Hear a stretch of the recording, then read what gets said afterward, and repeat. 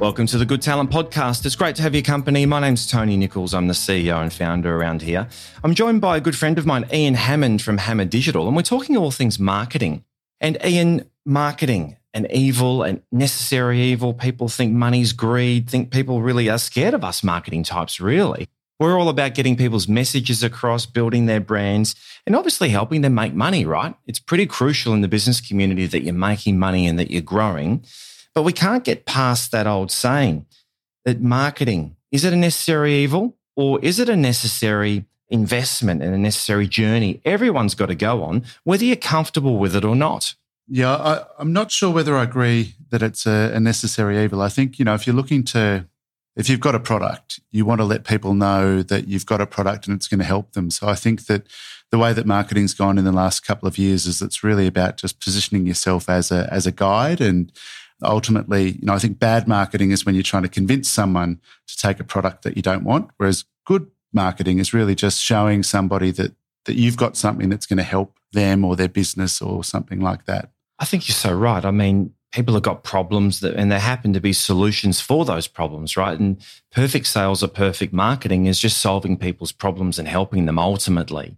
You shouldn't feel dirty if it's done right. But unfortunately, Ian, we are in a game where it does feel dirty and people do it incorrectly, hence the bad rap.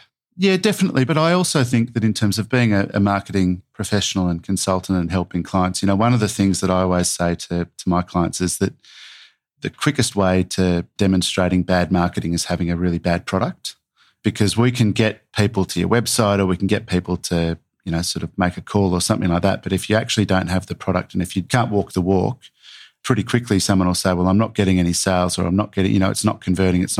And essentially it's not the marketing, it's the product. Hey, isn't that the case? And I'm learning actually on my journey, because you have to be a lifelong learner to be relevant, right?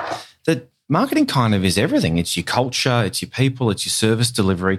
It's absolutely that product. And I guess like a lot of business owners, you get excited about something overnight and all of a sudden you're creating it. But you do need that flexibility, Ian, to change that product or service if it isn't in the right niche, if it isn't solving the problems. I totally agree with that. I think in terms of, and especially sort of moving into the future, being able to adapt your message, adapt to how people are engaging with your digital channels and everything else, it's really important. So I found even with websites, a couple of years ago, it might have been the done thing to do that you develop a website, you spend a lot of money on it and you don't touch it.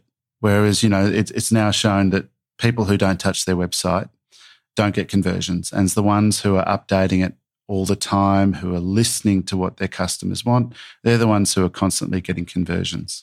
Talking about dodgy products, and we interview all manner of clients, don't we? That's the case, right? Because, you're talking to all manner of people, and it's as much as you're being assessed as a marketer, you're interviewing these people as well. Like, what have you got? What are you going to be like to work with? And I'll never forget one, Ian, that came across our desk. It's in the climate change theme. The world's on fire, the world's flooding, right? So this entrepreneur has come up with waterproof bags.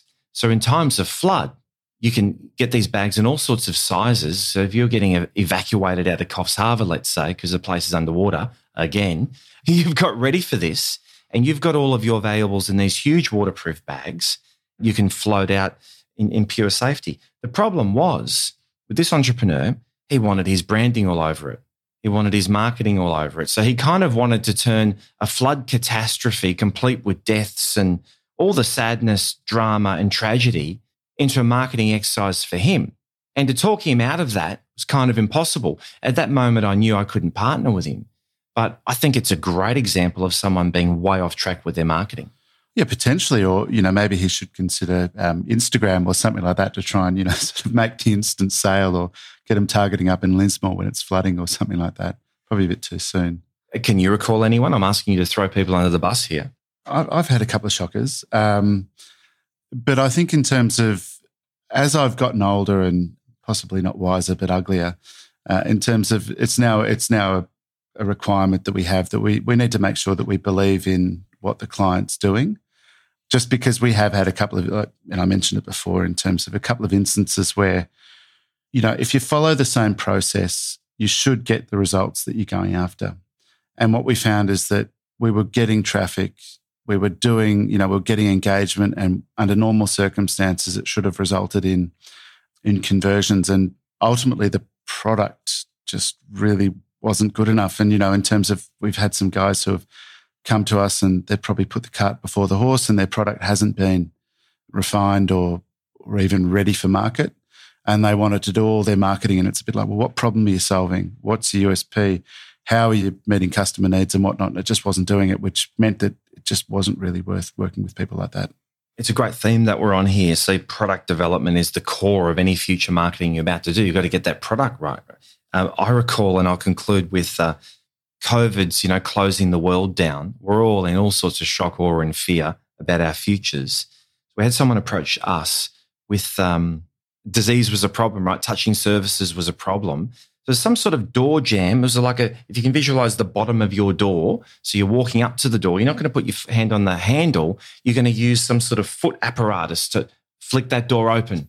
So these guys came up with this overnight, and it's simple to make. And in their mind, it was going to protect the world, create jobs, and protect the whole country. And off we were potentially as the marketers to get the word out there. And of course, it was going to get crazy press and sales were going to boom. We saw a problem with that product. We didn't think it was necessarily going to meet the demand or solve any problems. So we didn't proceed. And I guess in the moments I make those decisions, I'm pleased not to see the thing work, right? I'm validated. I didn't get it right when at the height of COVID, we had a company come to us with ventilator machines because they were saying, hey, ventilation's the key to this. Airflow's the key to this. Open the doors, open the windows. This is way before anyone else was saying it. It's really simple. We think we can stop COVID with a 99.9% accuracy if you just have these fans in the corner of the room. And we thought, what a joke. That's not going to work. We withdrew, but I was wrong there. That actually did work and became a big product. Oh, right. What was your thought process? I was not comfortable with the values of the company that came to me. Yeah, okay. So there's something else we assess, right? So you are your values ultimately. Yeah. So their values, for me, wasn't in alignment with mine. But then the product, no one was talking ventilation. So it wasn't verified to me that ventilation, this is one of the keys to stopping COVID. So I didn't see the data, didn't like the values, I was out. So I'm right on the values decision, but I was wrong in predicting the data.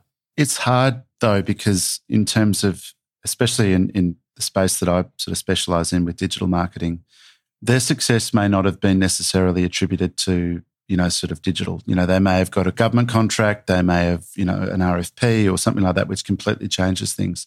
So in terms of in our space, it's really about, we try and be measurable and attributable, but for some things it's just not. So, one of the examples I have, we work with a drinks company and they have, almost a two-pronged approach, and that, we have pretty good visibility over what their online store's doing and what their direct distributors are doing through the website. We have no visibility over, the impact on what we're doing in supermarkets and, the older style distribution networks as well. So in terms of, it doesn't matter what we're doing, because ultimately the biggest bang for buck for that company comes in if we get like a new contract with one of the supermarkets or something like that. So it's almost that thing. It's like, well, marketing's one thing, but then sort of the digital marketing side of things is sometimes a little bit short-sighted. Yeah, it's part of a bigger ecosystem, clearly. Well, I'm not sure if we agreed or solved that marketing. Is it a necessary evil? But I think we both concur you've got to jump in and get yourself out there. And I think that's probably the thing, is that you need, if you have a product that you want to be pushing, if you want to grow it, if you want to grow it at scale and do it organically, passively, marketing's definitely something you should look at, because there's only so many people that you can physically talk to and networks that you can tap on. We'll agree to disagree. No, we agree to agree, right? We're kind of agreeing. Yeah, we're kind of agreeing. I mean, you're co-hosting. Stick around for Ian Hammond with Hamma Digital joining us for the next few podcasts on marketing. So great to have your company. Thanks, Ian. Thank you, Tony.